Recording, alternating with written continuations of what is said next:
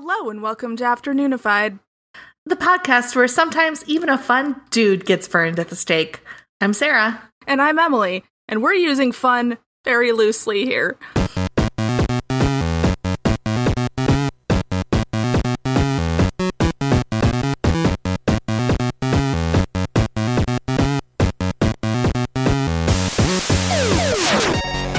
I could feel you struggle to say the word dude, and I appreciate it. It's in my vocabulary, though. Like, I use dude all the time. Maybe it's just not in my podcast personality. I'm so serious with my podcast personality. Your carefully cultivated podcast personality? Yes. I am the skeptic. We're going to do a quick sidebar, and, Dude was a 2018 film with all women on the cover, so, okay. Did you just Google dude? Of course. Well, no, because I remember something that I read about Belle Gunness where, she used the word dude, and, that was in the way back time, so, it's been around for a while, and... Yeah, Dude Ranch was a thing. I don't know what the context of that was. Okay, so according to Oxford, dude, noun, plural noun, dudes, means a man or a guy, a stylish, fastidious man, which I don't think so, a city dweller, especially one vacationing on a ranch in the western U.S., or it can be used as a verb. Did you know that it was a verb? You did it. Nope. It means to dress up elaborately, and their example is, quote, my brother was all duded up in silver and burgundy. I'm glad this has fallen out of the lexicon, at least in this usage. It came from a late 19th century word. God, I'm gonna get all of these fucking advertisements for Dude Ranches now. It's the entire Google results page. It probably was shortened from the word doodle, perhaps an allusion to Yankee Doodle Dandy. Language is fun. Yeah, we did that whole mini on the origin of the word fuck, remember? Oh, yeah. But that's, no. I can't say that's not entirely what's gonna come up in the episode. Based on my knowledge of this story, maybe. So today we are talking about the Loudun possessions. We're going back to France, old-timey France, to talk about something that I keep referencing, and I figured I should probably tell you about, so we're all on the same page. We had to eventually do this episode, because we talk about this all the fucking time. It's one of my favorite, old-timey hysteria possession stories, because it's fucking ridiculous. It's wild. So today we're going to learn about Father Urbain Grandier and the possessed nuns of Loudun, and like I said, it's pretty wild. It's full of sexually repressed nuns, a priest who probably could have been a little more repressed, and a bunch of butt-sucking babies who happen to have quite a bit of political power to abuse. And ruined everybody's fun? Were they having fun? They ruined one man's fun. One man and, some accomplices. Fair enough. So, I'm gonna start with my sources. This is a weirdly hard thing to find, encyclopedia information on. I can imagine. So that being said, a website called occultworld.com did a really good job of compiling information from the Aldous Huxley book, Devils of Loudun, so, good for them. Oh, Aldous Huxley wrote a book. Yeah, and it slaps, honestly. Is this the book you read? I read excerpts from it. It's hard to read a whole book for an episode. Fair. So there was that. There was Wikipedia. There was Britannica, wisdomdaily.com, which is a random website that I found, but it had a very nice kind of summary article. And then I also referenced another book called, this is the boring one that I don't necessarily recommend as bedtime reading. I mean, unless you're really trying to fall asleep. That's true. It was called A Case of Witchcraft, The Trial of Urbain Grandier by Robert Rapley. Yeah. I'm falling asleep just listening to the title. Give it a little jazz. Jeez. When did he write this? 1926. So, yeah. Nah. Dry. All right. This episode might get a little saucy. I've kind of toned it down just because that makes me distinctly uncomfortable, but, if you're even more of a weenie than I am, heads up. All right. Our story begins in France, technically in 1590, when a man named Urbain Grandier was born. His really early life doesn't have much to do with the story as a whole, and even if it did, the record keeping for that sort of thing, as we know, not great. Bad. Real bad. I mean, I'm sure we have, like, the fact that we have, like, a birth date is pretty good. Well, he was actually from an important family. Big surprise. At age 14, he was sent to the Jesuit College of Bordeaux, and he spent more than 10 years studying there and took his ordination as a Jesuit novice in 1615. So he would have been 25, which I guess is a good age for a priest. Now that I think about it, like, I don't know when a priest is old enough to become a priest. Like, is it a doctor where they're always, like, younger and older than you'd expect, or... I would say mid-20s is probably still pretty, maybe late 20s now, because I'm sure, like, at least the seminary students I knew when I was in college, like, they went through, like, 4 years of college, and then they went to seminary. Okay. It's almost like a master's degree, essentially. Yeah, that's what I was thinking. Okay. In the Catholic Church. They have a master's degree in Jesus.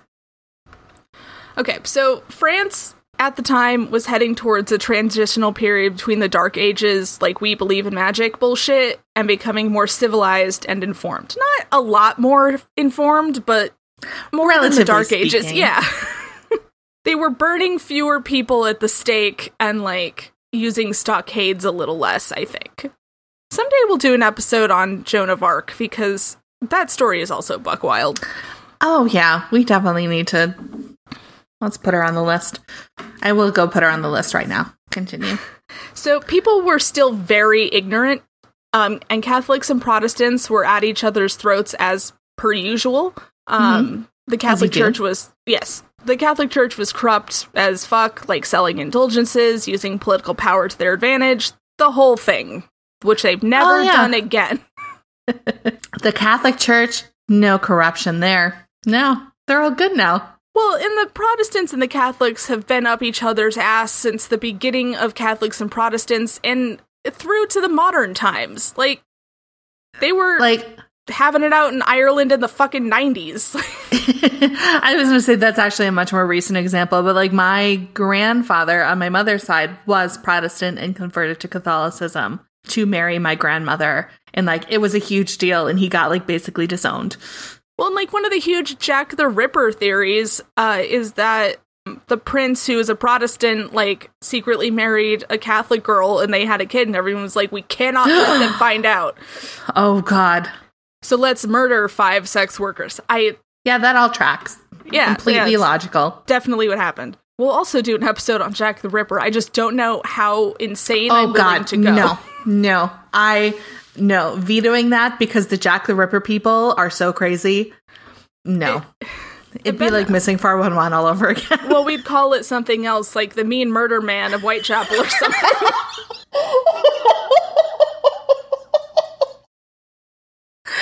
I'm never calling him Jack the Ripper again. It's just going to be the Mean Murder Man. Of Whitechapel, please. No, I've been on some level obsessed with Jack the Ripper since I was like 14, so I am one of those people. So that's encouraging, maybe. I will say, like, we should give all serial killers names like that. I think that would make serial killing a lot less attractive. Son of Sam would have had less power if we had just called him, like, the dumpy shithead of Queens. Dorky gunman? Yeah. Or, like, One Eyebrow Bundy. Jesus. Okay, so yeah, the Catholics and the Protestants were not getting along. Yeah, the Catholics were super corrupt. I'm sure the Protestants had some weird shit going on. I just didn't look into it that much. So that's the climate where Grandier grew up into a young man who has been described countless times as handsome, which was apparently a very low bar judging by the artwork I have seen of him. I was going to say, like, we have no way of knowing because obviously photography wasn't a thing, but, like, I'm sure he looked like, I don't know. I don't want to name a male celebrity. He was played by Oliver Reed in The Devils. I'm going to send you the picture that I see, like, the one drawing of him. It's hard to put a finger on who he looks like. But just know. Oh, he's Jude Law. No, that's just the young Pope, Sarah. He can be two things. And this was in that. Maybe it's the hairline. That drawing was in 1627, so he would have been 30, like in his 40s. Oh, dear. So along with being handsome, he was also equal parts charming and a real fucking bastard. Grandier had a reputation for being somewhat of a ladies' man, despite having become a Catholic Jesuit priest, who are not historically known for being ladies' men unless they're played by Andrew Scott. I was just thinking about Andrew Scott, and now I'm slightly worried that I'm going to be picturing him as Andrew Scott for the rest of this episode. I'll fix it. Picture the priest from Derry Girls instead, because that's who I was thinking of the whole time. He's also very cute. Yes, but he's not Andrew Scott, and it's a little less weird. Fair. Priests that fuck. Those two. Yes, Minnie. So Grandier definitely had some ideas about what priests should and should not be allowed to do, and fuck constantly was one of those things that he thought that he should be allowed to do. Weird. Funny that. Yeah. He was also incredibly arrogant and took pretty much every opportunity to roast and criticize everyone. You're not making me dislike him. No, is the problem. He's fun, but also like, you're still kind of an asshole. Well, he was a man in the 1600s, so yes. Yeah, I'm trying to think of like who the modern day equivalent would be, but like everyone I am thinking of is just an asshole. Robert Downey Jr. in the 90s. That's the vibe. Yes, Hot Mess Express. Yes, but like charming. So at the age of 27, Grandier was given a post in the troubled village of Loudun, which sits in northwest France. And I say troubled because the town was divided between the Protestant Huguenots who hated the church and the Catholics who did not hate the church, clearly. What a great environment. I'm sure this will not cause any problems down the road. Well, it was also the 1600s and very few people were actually happy, I'm pretty sure, so... Also true. So Grandier didn't get this post totally on his own merit, or on his own merit at all, if I'm being honest. It helped that his uncle was the Canon Grandier of Saints, Santes. Anyway, he was a pretty important priest who had some influence over the local Jesuits, so he got his nephew the appointment. Do you remember that pope we talked about who was, like, kicked out of being pope several times and, like, bought his way back into being pope? Yes. That it's like I don't remember which one it was, but he's a nepotism baby. Oh yeah.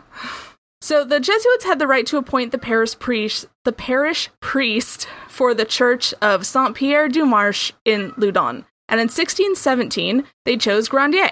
And never regretted it. No.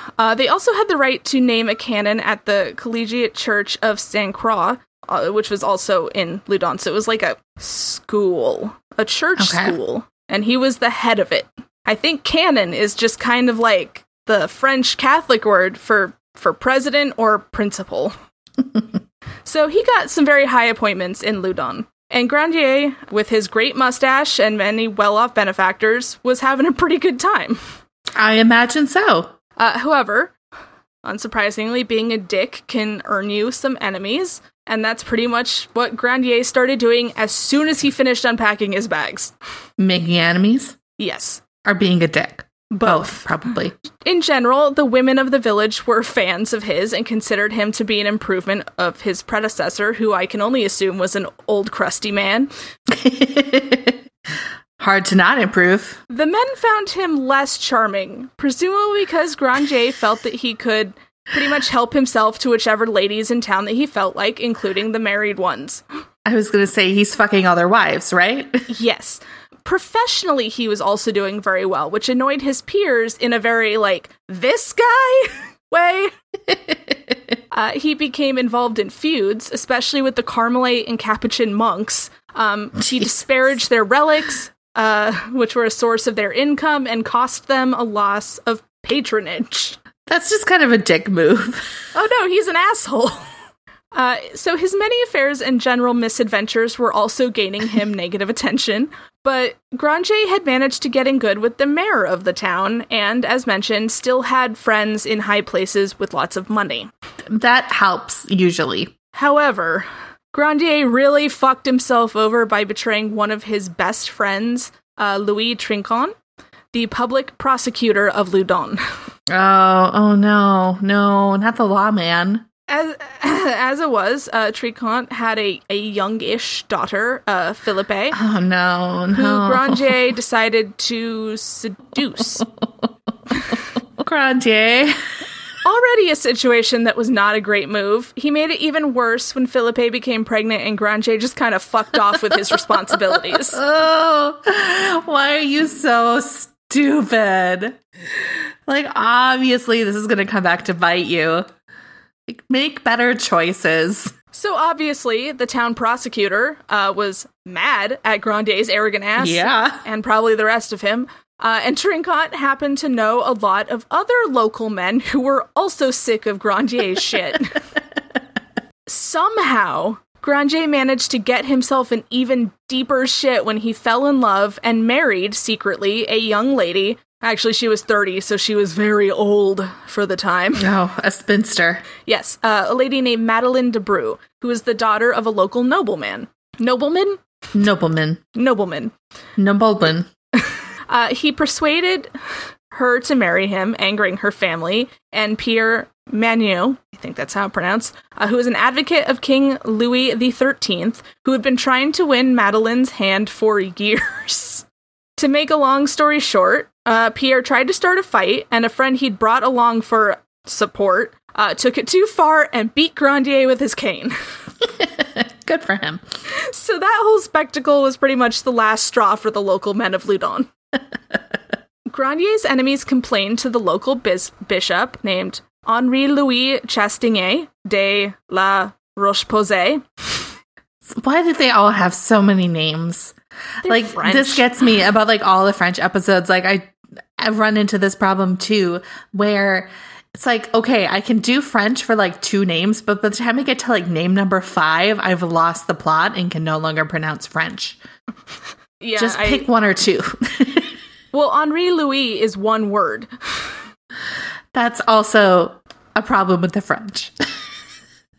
Anyway, so this bishop, lived outside Paris, and the enemies of Grandier in Loudun let this bishop know that Grandier was out of control, which is not incorrect. Priest gone wild. Well, yeah, he was fucking all the ladies, he was profane, impious, they said he didn't read his breviary, among other crimes. The last one seems a little petty. A little. He's not doing his assigned reading.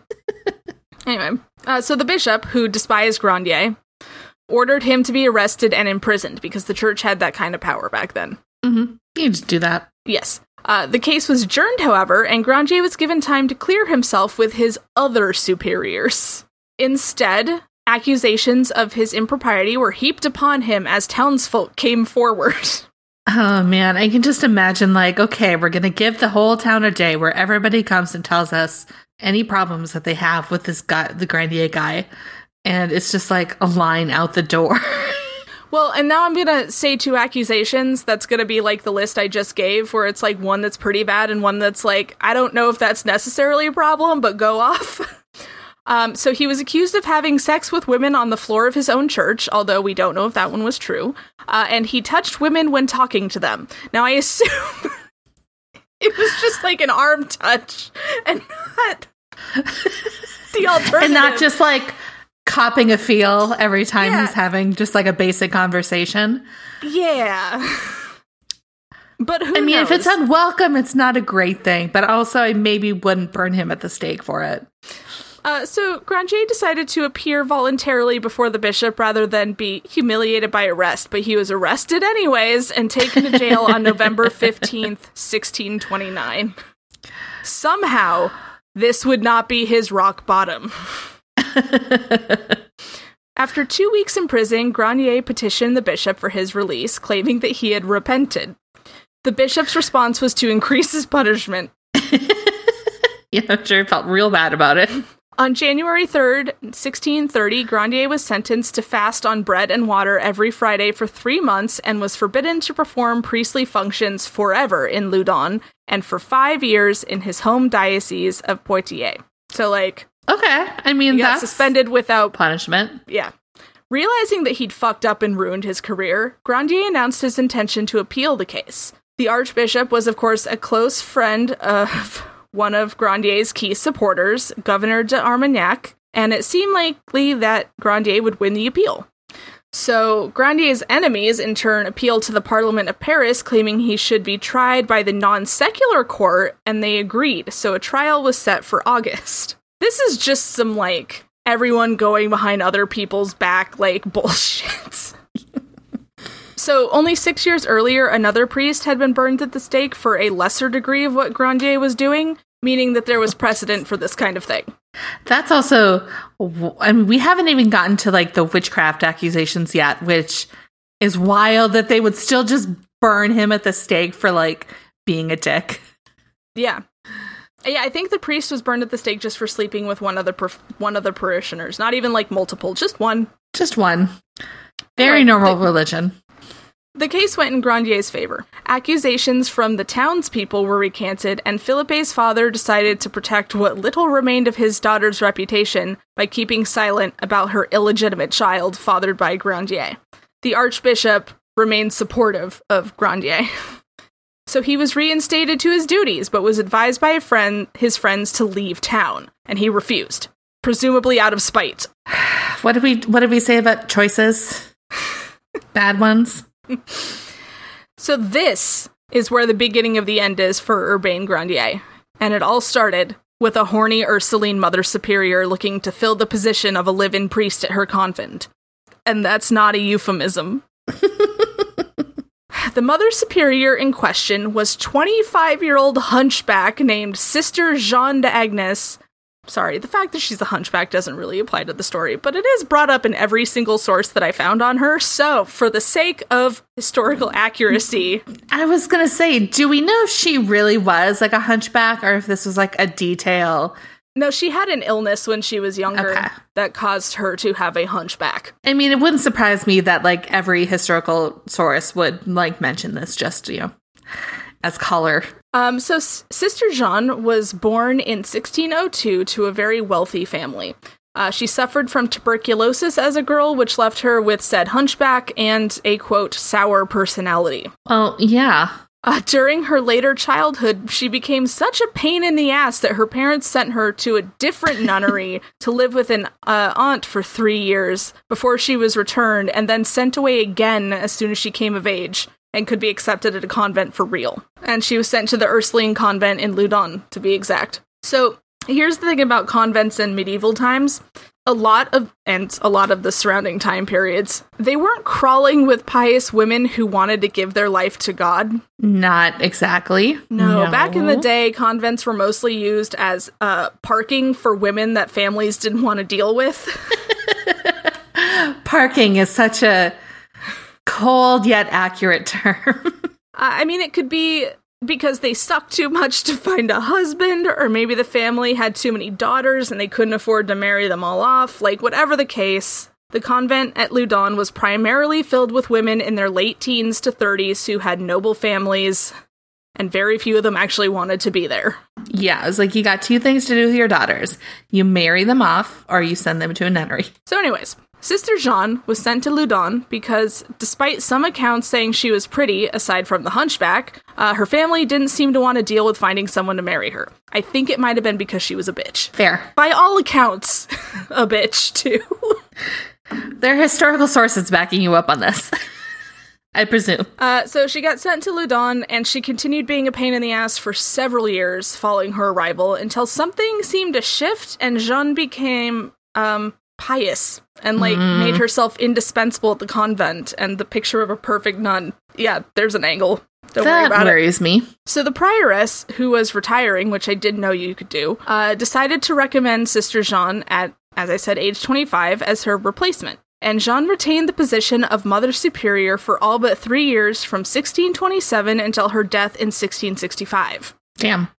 In her autobiography, Sister Jeanne gave a much different account than the idea that she had some sort of spiritual awakening. She said that she deliberately made herself indispensable and used ingratiating behavior as a bid for power. Good for her. She also became adept at feigning states of ecstasy and rapture to make herself seem more pious and in tune with the Lord. Emily, this is just making me like her more. She did get a man killed. She's a bitch, and she's manipulative. I love it. Having nothing better to do, the nuns passed much of their time gossiping, and at the center of their attention was the handsome priest with a reputation, Urbain Grandier.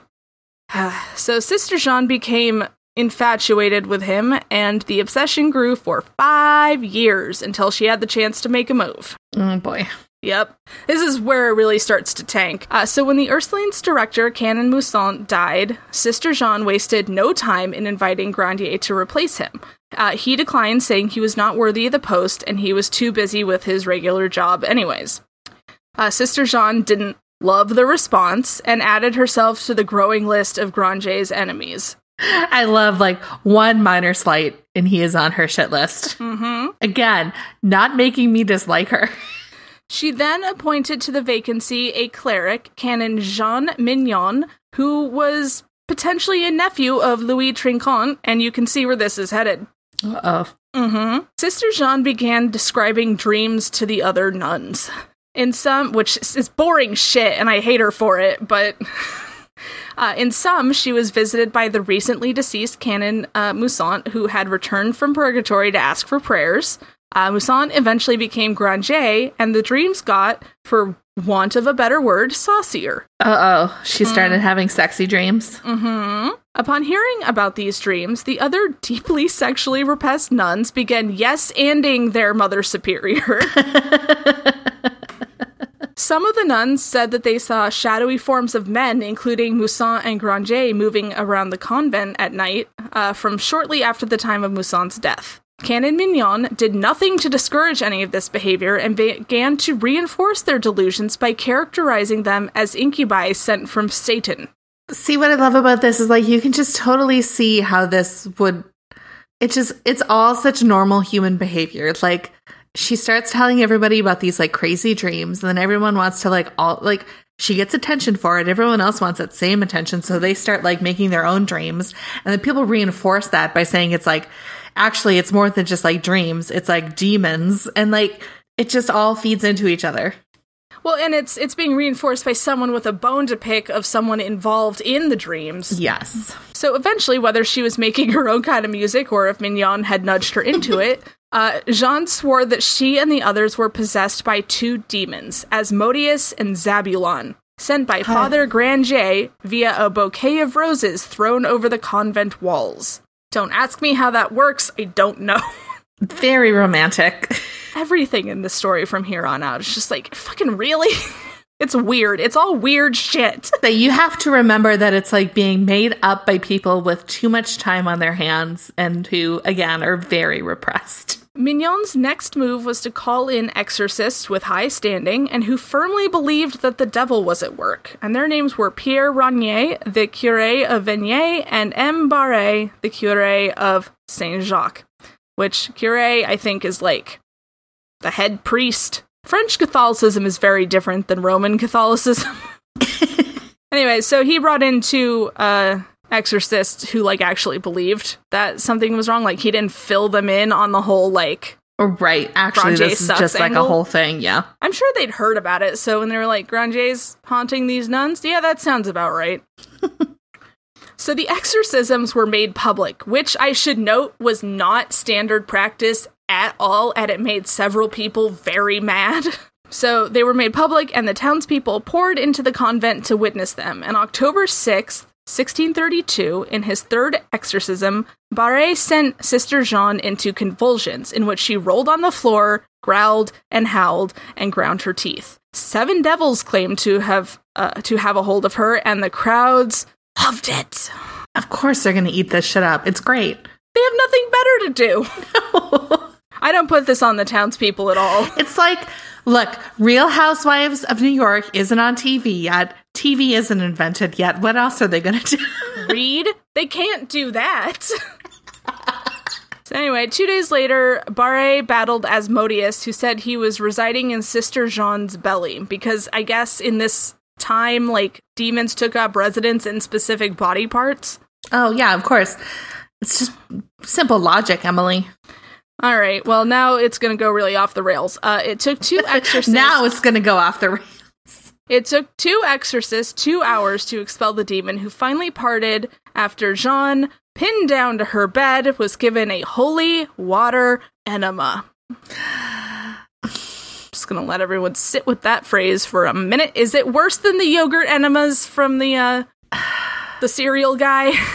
I don't like that we've had to talk about enemas twice on this podcast. At least twice. Did I bring up coffee enemas during the coffee episode? No, thankfully. Yeah, don't Google that. Okay. So Sister Jeanne later claimed that she was so confused at the time that she barely knew what was happening to her. And although Mignon and Barre assured her that she was infested with demons, most educated people who witnessed the exorcisms did not believe the nuns were genuinely possessed, and physicians believed that their conditions had natural causes. Yeah. Yeah, but that didn't stop other people in the village from believing wholeheartedly that there was a cartload of demon-ridden nuns. Oh, well, of course. So after spending a while in very deep denial because he was actually innocent of this one, Grandier began to panic a little bit.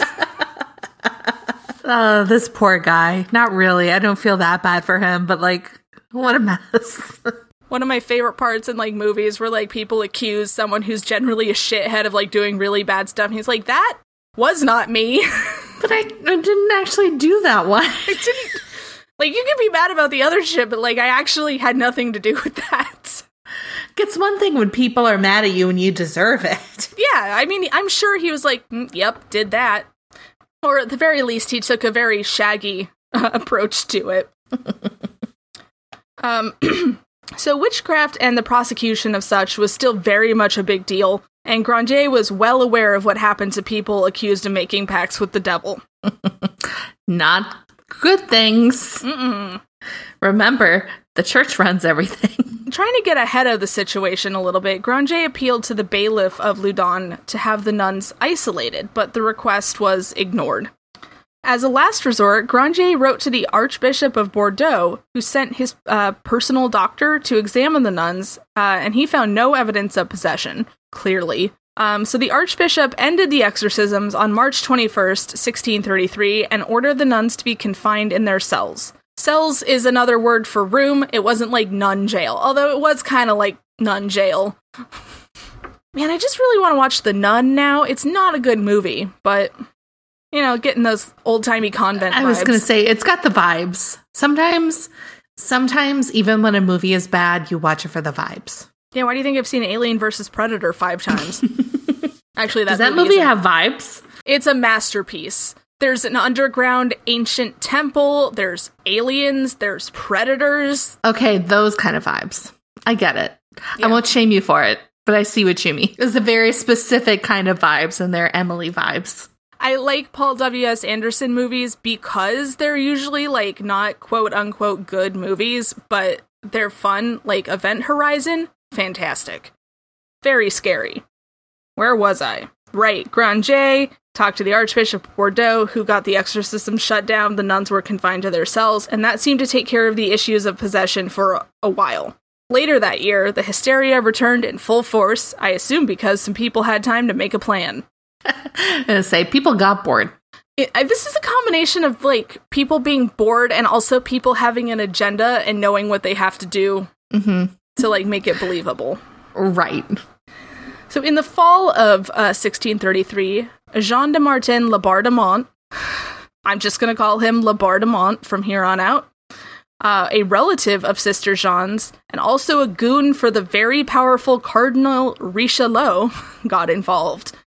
You know, Richelieu from the Three Musketeers? That guy. Yeah, that name sounds really familiar. That's a guy, okay. Yeah, he was a very powerful cardinal. I mean, cardinals in general are pretty powerful. They're the step below the Pope, because I don't think there's, like, a super cardinal. I mean, yeah, he's called the Pope. Oh, yeah. You know, the Bishop Supreme. Anyway, so, Richelieu got involved, and along with the help of a Capuchin monk, Father Tranquille, please remember... Sorry, I'm going to stop you there for just a minute. I know we've talked about the Capuchin monks before, but specifically in the Mummy episode, so now when you, like, reference Capuchin monks, I'm literally picturing walking mummies. I mean, not You know, they're like holy men. They're like one of the more devout holy men. Yes, but also they like mummified people. So like, yes. That's all I can picture now. The significance of Father Tranquille being a Capuchin monk in this context is that Grandier spent some time roasting not physically, emotionally roasting the Capuchins and the Carmelites. Roasting. I do remember this, yes. They kind of had, you know, a bone to pick. So they had beef, yeah. Yes. Well, maybe not, because they're monks, and I don't think monks are allowed to eat animal products. Wait. Are monks vegan? Oh, yeah. Well... There was a time, I'll talk about it when I finally do the mini about the butter thing, when they weren't allowed to eat animal products. The only results I'm getting are about, like, Buddhist monks, so I'm not going to read any farther into that. Depending on whether or not it was a Friday during a holy period, they may or may not have had beef. Otherwise, they were mad at Grandier. Fine. They had fish. Okay. Father Tranquille called to Richelieu's attention a salty satire piece on Richelieu that Grandier was supposed to have written in 1618.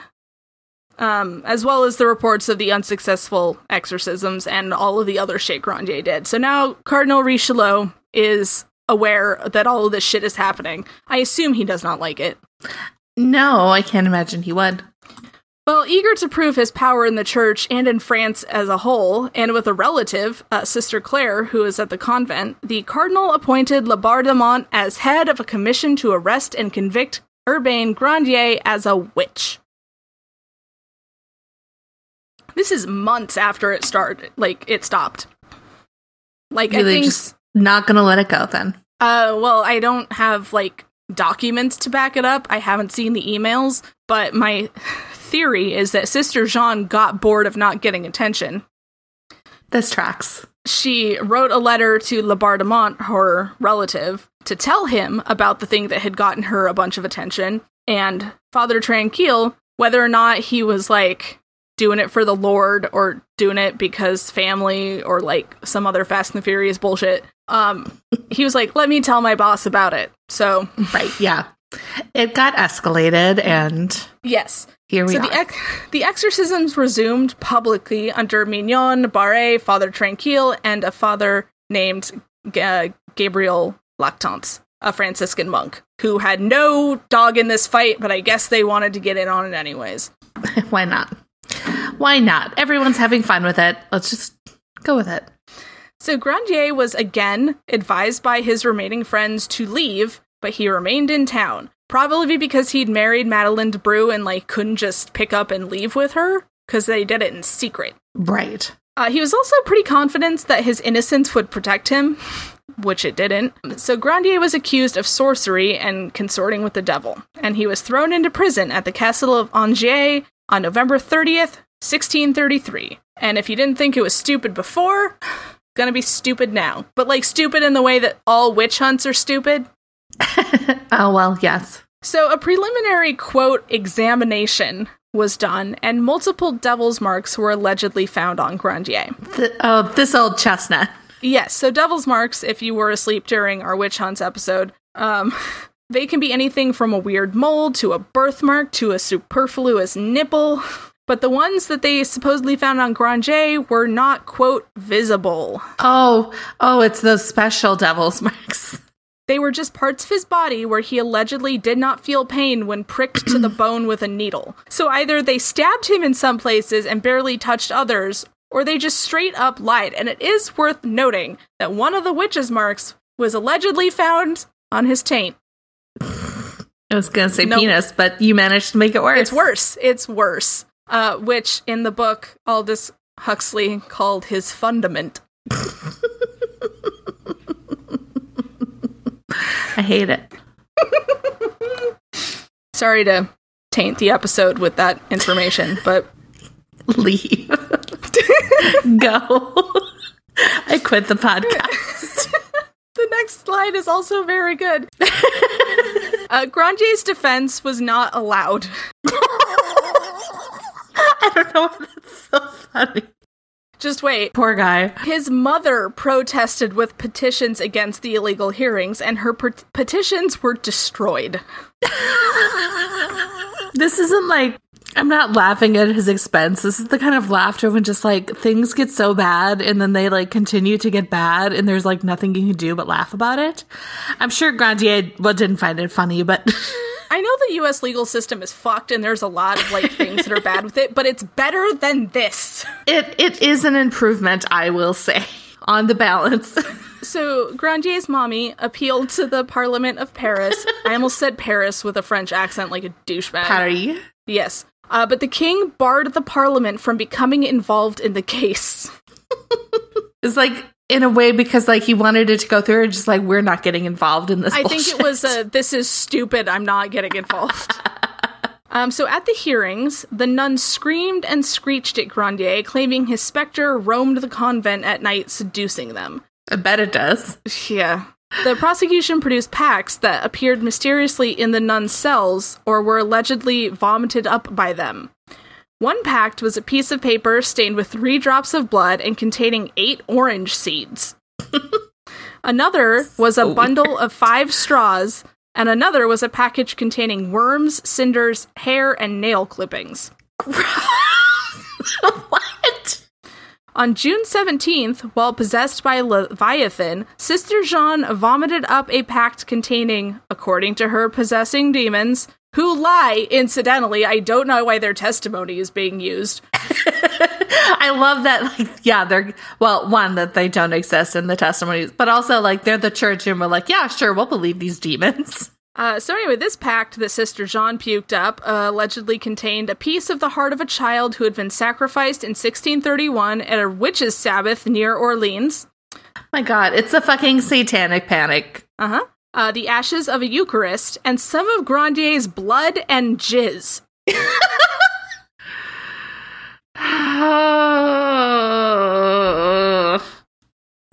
As a complete sidebar, where do these people come up with these things? They had nothing better to do. I remember being very high the other day and wondering if the host, like the church host, is gluten-free. Because I had a memory from being in school where someone was literally like, but sister blah blah blah, some people are allergic to wheat. What do they do? And this bitch literally said the Lord will handle it. I mean, technically, through transubstantiation, it wouldn't be gluten anymore. I'm just saying. The Vatican says communion wafers known as the host must contain gluten. So you're just fucked. That was in 2017, though. And we all know how fast the church works on these things. Completely. So yeah, she allegedly... Anyway, this large digression about gluten. Continue. Sorry. She allegedly, Sister Jeanne allegedly vomited up a child's heart, some ashes of a Eucharist, and then blood and jizz from Grenier. So, like, normal shit. Anyway, delicious, so they produced continue. this at the hearings as proof, where I don't think the chain of, like... chain of evidence necessarily. No. It wasn't kept in, like, a sealed envelope at CSI. There's no, like, chain of custody in this, like, yes, bundle of jizz. How do you even bundle? No. Okay, so experts continue... Don't think about it too hard. Experts continue to doubt that the possessions were genuine. Obviously. Yes. But more specific, I know, like, obviously they're bullshit looking at it from, 2022, but there are, if you remember the possession episode or the exorcism episode, there are some, like, points you have to hit to be, like, considered actually possessed. So most of the nuns failed the test of knowledge of foreign languages, not known to them prior to their possession, which is, like, a baseline for real possession. Mm-hmm. Nuns quote, who did unquote, not real possession. Oh, yes. Nuns who did not know Latin were conveniently possessed by demons who did not know Latin, which I find to be suspect. All demons know Latin. Yeah. It's like a very basic demon language. It's the only thing that they were speaking for a while, I'm pretty sure. God spoke Latin, right? God probably fucking spoke Hebrew. What am I talking about? Sometimes when these nuns were given commands in Latin or Greek, the nuns had to be coached to respond correctly. For all the trouble they caused, at least the girls in Salem didn't need grown men coaching them on their bullshit.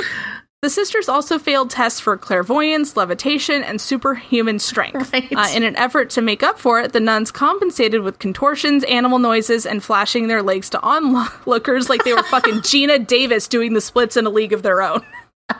But like, we'll growl a bit and then show our legs. Literally, and then like, they'll Tom believe Hanks pulled Sister Jean aside and was like, you need to give him a show.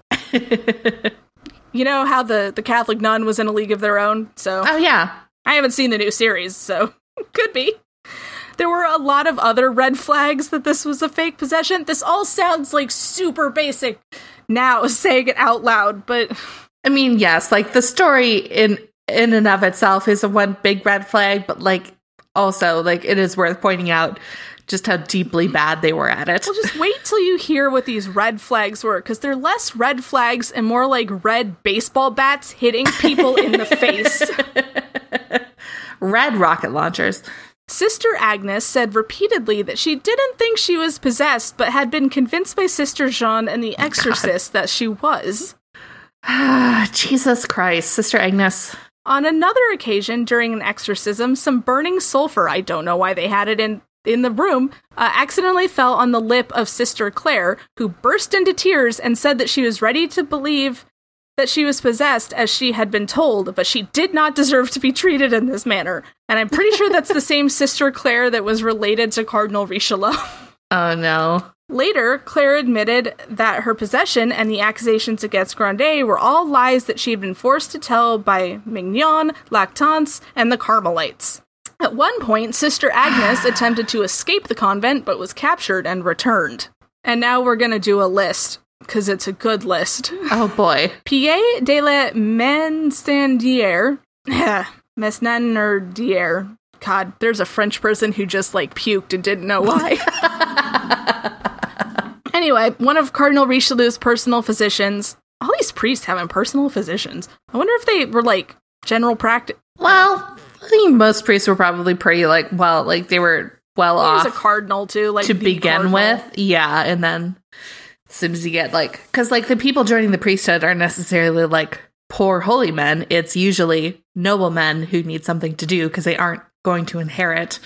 Yeah, especially ones who end up being, like, cardinals and bishops and shit. Yeah. Anyway, and I use the word physician very loosely here. Yeah. Because it was 1633. Anyway, so this dude determined exactly where some of the demons resided in the bodies of the possessed nuns. Information that has handily been compiled into the following list.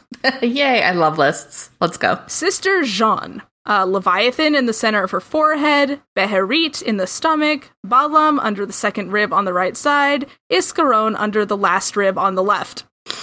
My favorite movie. Under the rib on the left.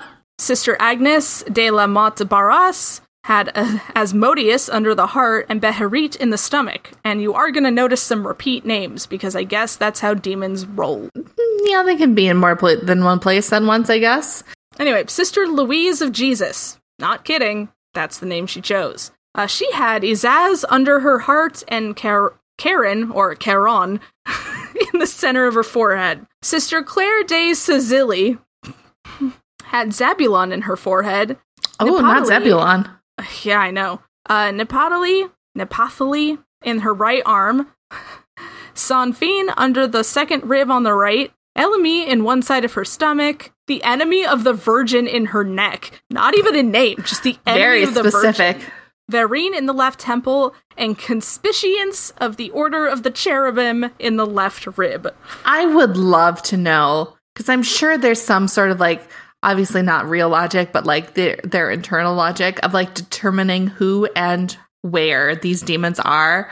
Which demon goes in what body part? Yeah, like, I'm sure they're, like, doing some sort of poking or something and saying, oh, yep, that's Baphomet. I don't know. Maybe we'll do another mini where I give you the names of demons and you have to tell me what their job is. I would love that. That sounds like a fun game. Sister Seraphica had a bewitchment of the stomach, consisting of a drop of water guarded sometimes by Baruch and other times by Caro. That's just like having hot girl stomach issues. Sister Anne had a magic bayberry leaf in her stomach, guarded by Elemi. So specific. Oh, there were some lay people that also had demons. So we had Elizabeth Blanchard had a devil under each armpit, the coal of impurity in her left buttock, and devils under the navel, below the heart, and under the left breast. They gotta get rid of these booby demons. And these butt demons, actually, the coal of impurity in her butt, that's gotta be awful. It's gotta make it uncomfortable when you sit. So a lady named Francois had Ganilion in the forebrain, frontal lobe, I guess? Jabel throughout the body, Buffetison under the navel, and Dog's Tail of the Order of Archangels in the stomach. These are wild names. I love them so much. The nuns' accusations clearly escalated, and Madeleine Debrue was actually accused of witchcraft, arrested, and imprisoned. Oh, come on. She didn't do anything. No, she just fell in love with a guy with a mustache who was a dick. God damn it. Who hasn't? Give her a break. So because of her father's political connections, she was released, rearrested, released again, and then sent to a different convent. This poor bitch was just living her life, being secret married to a hot dude, and now she has to go live in a fucking convent. I mean, for a woman of her time, probably not the worst outcome. Well, she was in her mid-30s, so she was about ready to die anyways. In her old age. Yes. Getting sent to a nunnery. Sister Jeanne decided to up the drama one day. Why not? Dressed in only her shirt, she stood for 2 hours in the rain with a rope around her neck and a candle in her hand in the yard of the nunnery. She then tied herself to a tree, threatening to hang herself, but was talked down by the other sisters, who I'm sure were sick of this shit at that point. This was witnessed by Laubardemont, who was convinced by the exorcist that Sister Jeanne's actions and the retractions of the other nuns were lies of Satan. Oh, of course. Because why would they lie in the first place? So clearly that means they're lying now. Sister Jeanne doubled or tripled down and added a new possessor, Iscaron, the devil of debauchery, to her stable of demon tormentors. Like Pokemon, you gotta collect them all. Yes. In short, even though there was more than enough reason to throw out the case, everyone in power was so committed to taking down Grandier that they kept it going. And also because the case was also being used against the Protestant Huguenots in general. Yeah. For all the nuns said that the Huguenots were disciples of Satan. This completely tracks. It's like, oh, also it's this guy that we don't like politically, but also it's the Protestants. They clearly have something to do with it because they're Protestants. So after the Protestant Reformation, Catholics and Protestants battled each other in possession and exorcism cases, trying to demonstrate who had the greater spiritual authority, and this was a great opportunity to fuck with the Protestants. Yeah. And finally, Father Grandier was forced to exorcise the nuns himself, since he was the apparent cause of their sufferings. To test their knowledge of languages previously unknown to them and a sign of sure possession, Grandier spoke in Greek, but the nuns replied that one of the terms of their pact had been to never use Greek. So, this caused Grandier to fail, and the fact that people were clearly plotting against him, but, he couldn't exorcise the nuns because the nuns didn't have demons in them. Also, yes. One of the more sensational items from the exorcisms and trial was the alleged written pact between the devil and Grandier, allegedly stolen from Lucifer's Cabinet of Agreements by Asmodeus and presented to the court as proof of Grandier's complicity. No one questioned the fact that Satan has a fucking infernal filing cabinet. They're just writing fan fiction at this point. I have a picture of the pact. Oh my god. Also, if you want Infernal Filing Cabinet as a band name, feel free to take it. It's yours. I Google searched Infernal Filing Cabinet just out of curiosity, and they just gave me orange filing cabinets. Well, to be fair, that's on brand. Can't read any of this, but that's allegedly the pact that Urbain Grandier signed with Satan. Looks real? Sure. Yep. Okay, so supposedly written backward by Grandier in Latin and signed in blood, the pact outlined Grandier's duties to the devil and the benefits he accrued thereby. Co-signers were Satan, Beelzebub, Lucifer, Elamy, Leviathan, and Astaroth. Satan and Lucifer? And it was notarized by, quote, signature and mark of the chief devil and my lords, the princes of hell. It had to be notarized? The devil has notaries? The recorder, Balberith, countersigned the pact. Asmodeus also accommodatingly wrote out a promise to leave one of the nuns as he was possessing, as reported by an earlier exorcist, Father Galt. This is so much bureaucracy for, like, one guy. Have you read the screw tape letters? It's all red tape in hell. Okay. I guess that tracks. So here is Asmodeus's promise to leave one of the nuns, as reported by Father Galt, one of the exorcists. End quote. I promise that when leaving this creature, I will make a slit below her heart as long as a pin, that this is the slit will pierce her shirt, bodice, and cloth, which will be bloody. And tomorrow, on the 20th of May, at 5 in the afternoon of Saturday, I promise that the demons Gresil and Amand will make their opening in the same way, but a little smaller. And I approve the promises made by Leviathan, Behemoth, Beheri, and their companions to sign when leaving the register of the church, St. Croix, given 19th of May, 1629. So specific. Yeah, that's the thing with, like, old-timey demonology. It's very specific. Also, I love that they're, like, trusting devils to, like, hold their promises or keep their promises.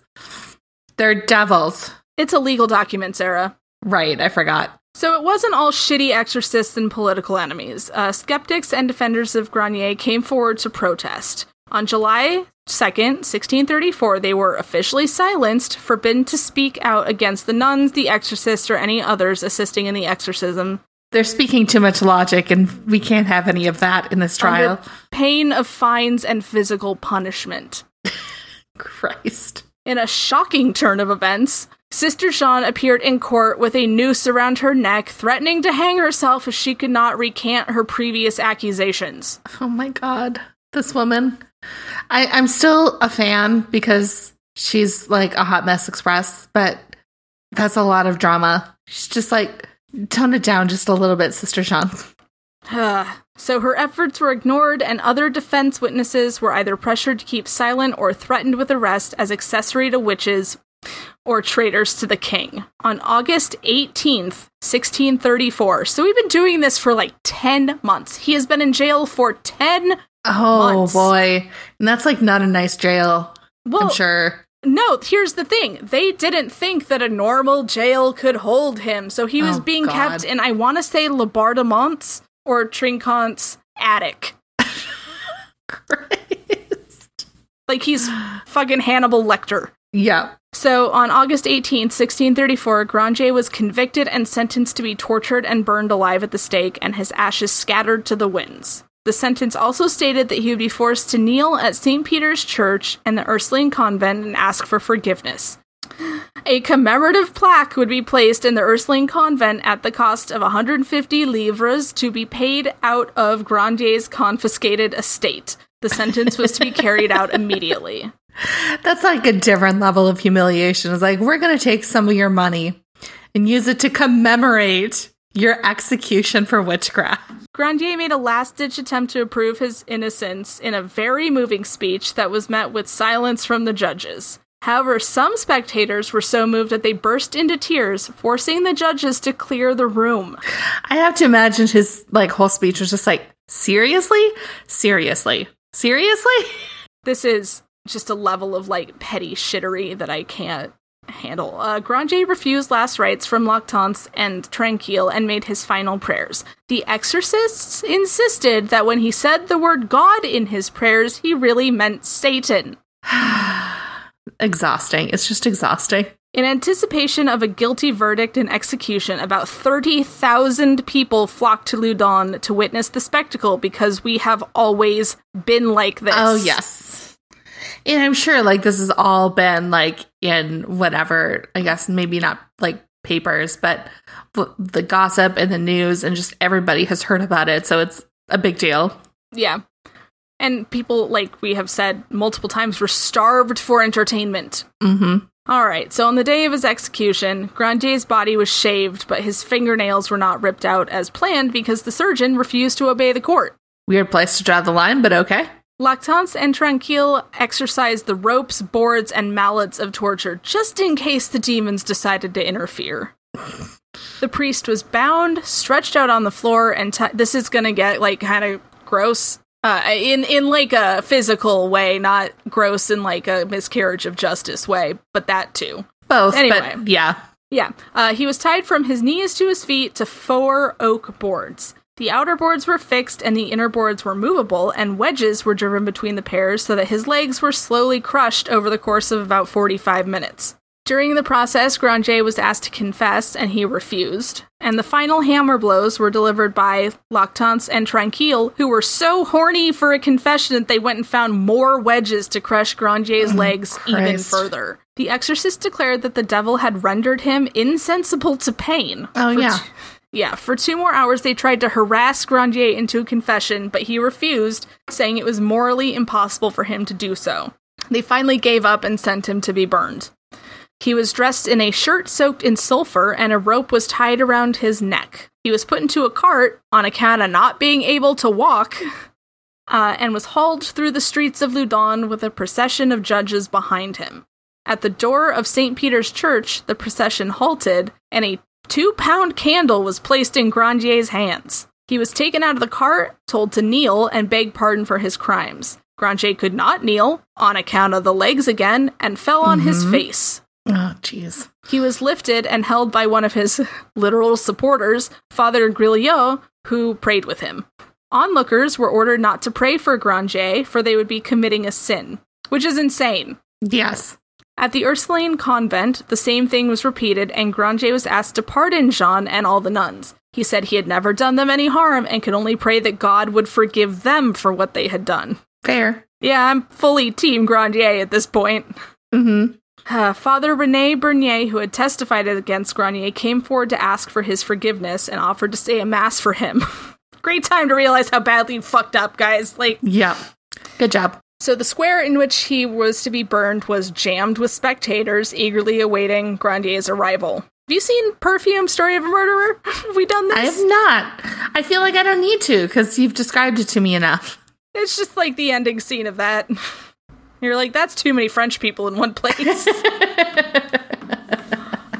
So everyone who had a window had rented it out to capacity. More spectators sat on the church's roof, and it said that Louis Trinquant and a number of the other members of the We Hate Grandier Club were sitting in Trinquant's drawing room, which overlooked the execution site, drinking and laughing about a job well done. Yeah, we just launched this huge conspiracy against this one poor man that we just didn't like that much. Grandier, not a good guy, clearly. But he wasn't, This is an overreaction. Okay, so guards had to fight a way through the throng to reach the 15-foot stake driven into the ground near the wall of the church, where kindling was stacked around it. Grandier was tied to a small iron seat fastened to the stake because he could not stand on his own. He had been promised strangulation by the noose around his neck prior to the start of the fire by the executioner, who was sympathetic but had a job to do. Mm-hmm. Capuchin friars exorcised the site, including the wood, straw, and coals that would start the fire, and the earth, the air, the victim, the executioners, and the spectators. The exorcisms were done again to prevent the interference of demons, to ease Grandier's suffering and pain, as his death was to be as excruciating as possible. Gee, I wonder how else they can mitigate that. Grandier made several attempts to speak, last words and all that, but the friars silenced him with douses of holy water and blows to the mouth with an iron crucifix. Christ. Lactance still demanded a confession, but Grandier would not give one. He asked Lactance for the kiss of peace, customarily granted to the condemned. At first, Lactance refused, but the crowd protested, and so he angrily complied, kissing Grandier's cheek. Grandier said that he would soon meet the judgment of God, and so, eventually, would Lactance. And with that, Lactance lit the fire, followed by Tranquille and another exorcist. Father Archangel. Literally his name. So it's Lactance, Tranquille, and Archangel, lighting the fire, ahead of schedule. The executioner tried to strangle Grandier, but discovered that the noose had been secretly knotted by the Capuchins so that it could not be tightened. The Capuchins! That's a new level of, sabotage. And, the executioner was trying to put the fire out so he could, handle the rest of his fucking job, but the friars followed behind him, lighting fires as soon as he could. This whole story has like the Benny Hill theme running underneath it. Yeah. Like beginning to end. It's Benny fucking Hill. chaos at the end. So the friars doused some of the flames with holy water to exorcise any remaining demons, and Grandier was left to burn alive. Ugh, poor guy. A large black fly landed on Grandier's face, which the exorcist took as a sign of Beelzebub, the lord of the flies, and not just a fucking nearby fly. Not the fact that it's like the Middle Ages and like your shit is in the streets. Grandier's body, as it was being consumed in flames, was also surrounded by a flock of pigeons that were circling the fire. Grandier's enemies took this as a sign of demons, while his supporters took it as a much more, like, reasonable sign of the Holy Ghost. I was going to say, it might be that, you've got a crowd gathered and there's probably concessions. I can't imagine there wouldn't be. Who wouldn't take advantage of a crowd like that? Popcorn and cake. Yeah. When the fire burned itself out, the executioner shoveled the ashes to the 4 cardinal points, north, south, east, west, that whole thing. Mm-hmm. The crowd then surged forward to scavenge any souvenirs they could, including teeth, bits of bone, handfuls of ashes that would be used in charms or spells. The relics of a sorcerer were considered to be quite powerful, but also the people who thought he was innocent would have, relics of a martyr. Oh, and when they were done, the crowd dispersed for food and drinks. Yeah. Gotta have concessions. And now we're gonna wrap up Sister Jean's story, which is somehow even more buck wild. So after the death of Grandier, the nuns were remorseful and guilt in varying levels, but they were subjected to continued exorcisms before crowds because they were such a hit. Oh, yeah. You gotta go on tour now. Such shows continued until 1637, when the Duchess d'Agnon, niece to Cardinal Richelieu, reported the fraud to her uncle, and having satisfied his original aim to demonstrate what a big penis he had and how much power he had in France, Richelieu cut off the performers' salaries and put the convent at peace. Oh, these people. But in December of 1634, 4 new Jesuit exorcists arrived, including Father Jean-Joseph Serine, to whom Jean took an immediate dislike. Whenever approached by him, she went into fits, howled, stuck out her tongue, and ran away. She laughed and mocked him, and her jokes seemed to energize one of the demons, Balaam, who urged her to continue and thus undermine the progress made by Serene. The demons also apparently caused Sister Jean to experience a psychosomatic pregnancy. Not that, this is like a fragile woman who clearly is dealing with some mental health issues. Jean considered trying to abort it herself with herbs and drugs, but abandoned the idea. She considered cutting it out of her with a knife, but could not carry out the deed. Iscaron once offered her a, quote, magic plaster that would terminate the pregnancy, but she refused it. A physician, quote unquote, pronounced her pregnancy to be genuine, but Iscaron, speaking at an exorcism, claimed it was all a deception created by the demons. She threw up a large quantity of blood, and the pregnancy symptoms vanished. Jean and Serene considered this a miracle. I would say I would love a movie of this, taking it seriously, like it was a real story. That would be wild. Yeah, it's called The Devils by Ken Russell. Oh, yeah. You're right. Don't watch it, though. There's a lot of dicks and boobs in that. It's all titties and hats. But a serious, A24 sort of film. Movie. Oh, okay. Yeah. So you want the Lighthouse guy to do it? Yeah, sure. He'd be good at that. Not Willem Dafoe. Robert Eggers. Anyway, so Serene kept trying to get all the devils out of Sister Jean, if not by exorcisms alone, then by spiritual instruction that would, quote, elevate her soul. He offered to take on her demons himself, and soon became obsessed. Jean continued to... It's just Pride and Prejudice, but with shitheads. Jean continued to revile and resist Serene, and then suddenly changed her mind. She decided she wanted to become a saint, and increased her prayer time, and took on severe austerities like a hair shirt, a bed of boards, wormwood poured into her food, belt spiked with nails, all of that, Paul Bettany in the Da Vinci I was just going to say, this is some Opus Dei shit. Had to come from somewhere. Serine, who was a great believer in discipline, encouraged her, and Jean became more receptive to Serine, and by summer 1635, they were meeting privately in the convent's attic. Is this gonna go where I think it's gonna go? I Actually, I don't know for sure if that's what they were doing. Serene had essentially become Sister Jean's spiritual director, which really cheesed off the Jesuit authorities. In October 1635, he was ordered to return to Bordeaux and to be replaced by another exorcist. And distressed, Sister Jean fell ill for several days and then asked to be exorcised. On November 5th, in front of a large crowd, Serene expelled Leviathan from her and was allowed to stay at the convent. Oh, that worked out well for everybody, I guess. Yeah, they are deep into this lie at this point. I mean, at this point, I'm almost sure, like, she, like, believes it. Like, she's... Maybe. I'm sure, like, at some point she just deluded herself to the point that it was real to her. Or it wouldn't surprise me, I guess. I'm drawing conclusions. I could not find a copy of her 1644 autobiography. That's too bad. I would love to read that.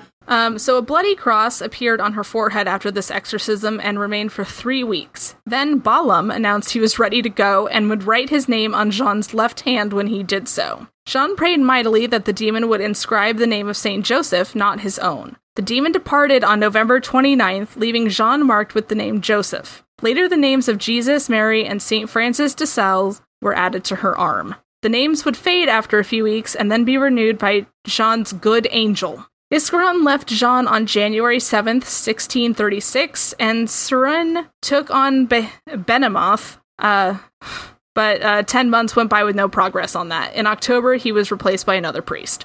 Benemoth announced that he would not depart without Jean making a pilgrimage to the tomb of Saint Francis, accompanied by Serene. So it's a very odd request from a demon. It's like, hey, take me on this trip. Yeah, until she went on vacation with her boyfriend.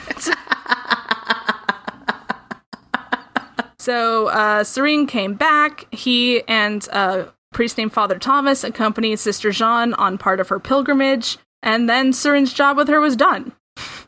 Jean's 5-month pilgrimage was a march through France, and in 1638, she visited major cities, including Paris, Lyon, Orleans, Grenoble. She's going on tour. And several of us, yeah. Tens of thousands turned out to see her and view her relics, the names on her arm, and the stained shirt. In one town, a possessed girl was cured by touching the stained shirt. I'm sure you can see where this is going. Jean had audiences with royalty, including Queen Anne, the wife of Louis XIII, archbishops, and the dying Cardinal Richelieu, who privately knew that this was all bullshit but didn't say anything. But you gotta play along at this point. Her stained shirt was used as a blanket during the birth of Louis XIV. That's a crazy detail. On October 15th, Behemoth kept his end of the deal and departed from Jean, and Serene returned to Bordeaux. And after the pilgrimage, Jean returned to the Loudun convent, never to leave it again. She was apparently bored and wanted attention, but now there were no devils and no miracles used to gain the attention. So she fell seriously ill and miraculously recovered. But no one really noticed that miracle. No, it's not nearly as exciting. A few times the demons reappeared to beat her and harass her, and Jean, however, was more interested in producing heavenly miracles than engaging in fights with demons. You gotta reinvent yourself. Like, you can't just do the old same thing. People get bored. Yes, this is really Sister Jean's Ziggy Stardust era. Her Chris Gaines years.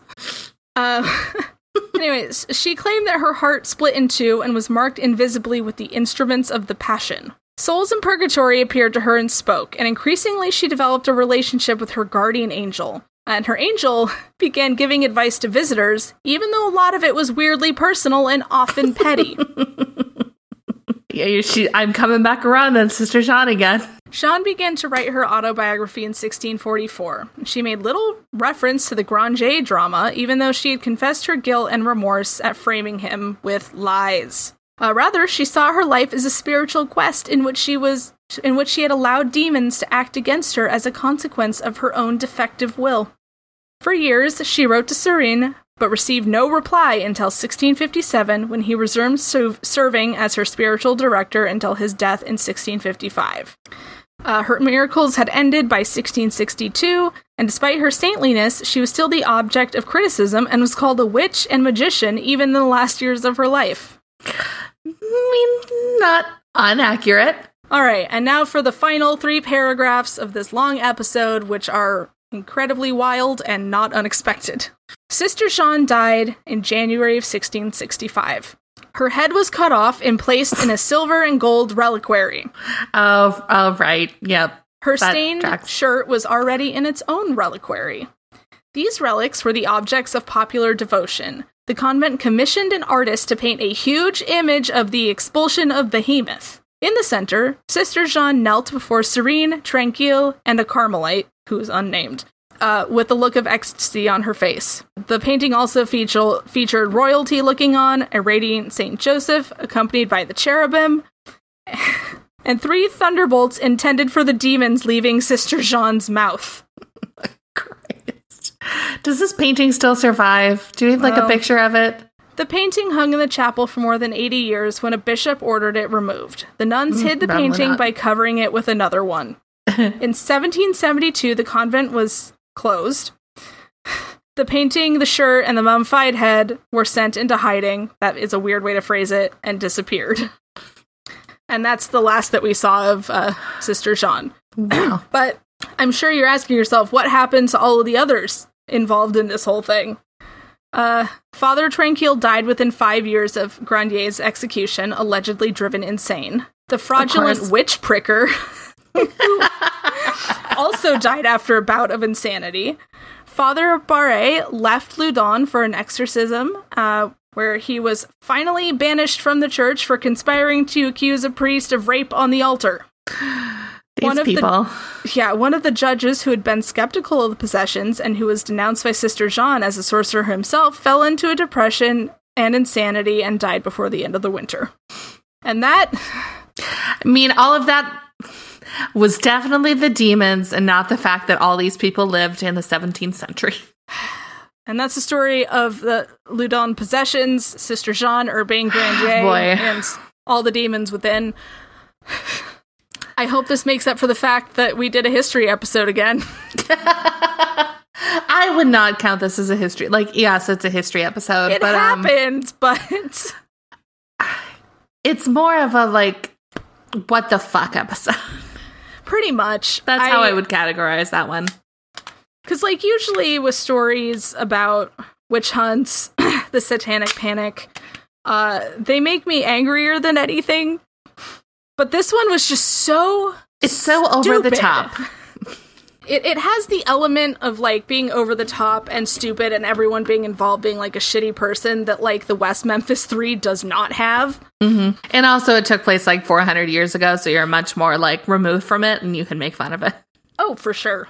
Yeah, if you want to see a movie based on it, there's The Devils by Ken Russell, but I will warn you now, it's rated X and made in the 70s, and both of those contribute to it being a little difficult to watch unless you're into that. It's shot, it's definitely got that kind of Italian, horror movie look to it, like an Argento movie, but it's, like I said, it's titties and hats. Yeah. Surprisingly, the research for this didn't drive me crazy. I think. Well, time will tell. Yeah, we'll see. But now you're all aware of the story I keep referencing. Yes. So now in the future, when we reference it again, you can just come back right to this episode. Listen to an hour and a half, roughly. Yeah, more or less. Give or take 15 minutes of bullshit that got cut. Okay. Well, if you've ever been possessed by conspicions, you can tell us on Instagram and Twitter at Afternoonified. We're also at getafternoonified.com. There's afternoonifiedpod@gmail.com if you just want to email us directly. On the website, which I've already said, you can listen to past episodes, you can buy merch. We made a joke about a bucket hat on an episode, and Avalon says he's waiting for it, so... Well, I guess we gotta do the bucket hat, then. Pet bowls are also an option now. Tell me more. I get emails from Redbubble. Yeah, so you can do all that stuff, and we have 2 full episodes and 2 minis left, and then we're gonna just go one on. Mini. Or, oh, yeah, no, sorry, 2 mini. 2 minis coming out, one that we still have to record. And then we're going to take a bit of an extended break. Well, no, that makes it sound like we're going away. I'm getting married and it's very stressful. We're just going to take a break for like a few months and we'll be back. I don't know if we've decided yet when we're coming back, but like Christmas time-ish. Yeah, probably. Didn't we say we were coming back for like a holiday episode maybe? Yes, I definitely want to give you guys a holiday episode, even if it's just us watching Nightmare Before Christmas. But we'll make sure you guys get your holiday episode. I would never take that away from you. But yes, we'll be off mid-October through probably January. So stay tuned to those socials for some sort of announcement. All right, guys. We'll see you next time. Oh, rate, subscribe, review, all of that. You guys have been leaving some nice reviews. I appreciate it. We love those. I love ones that aren't from the missing 411 people, and it does make me more hopeful for the Mean Murder Man of Whitechapel episode. Okay, goodbye. Goodbye. We love you.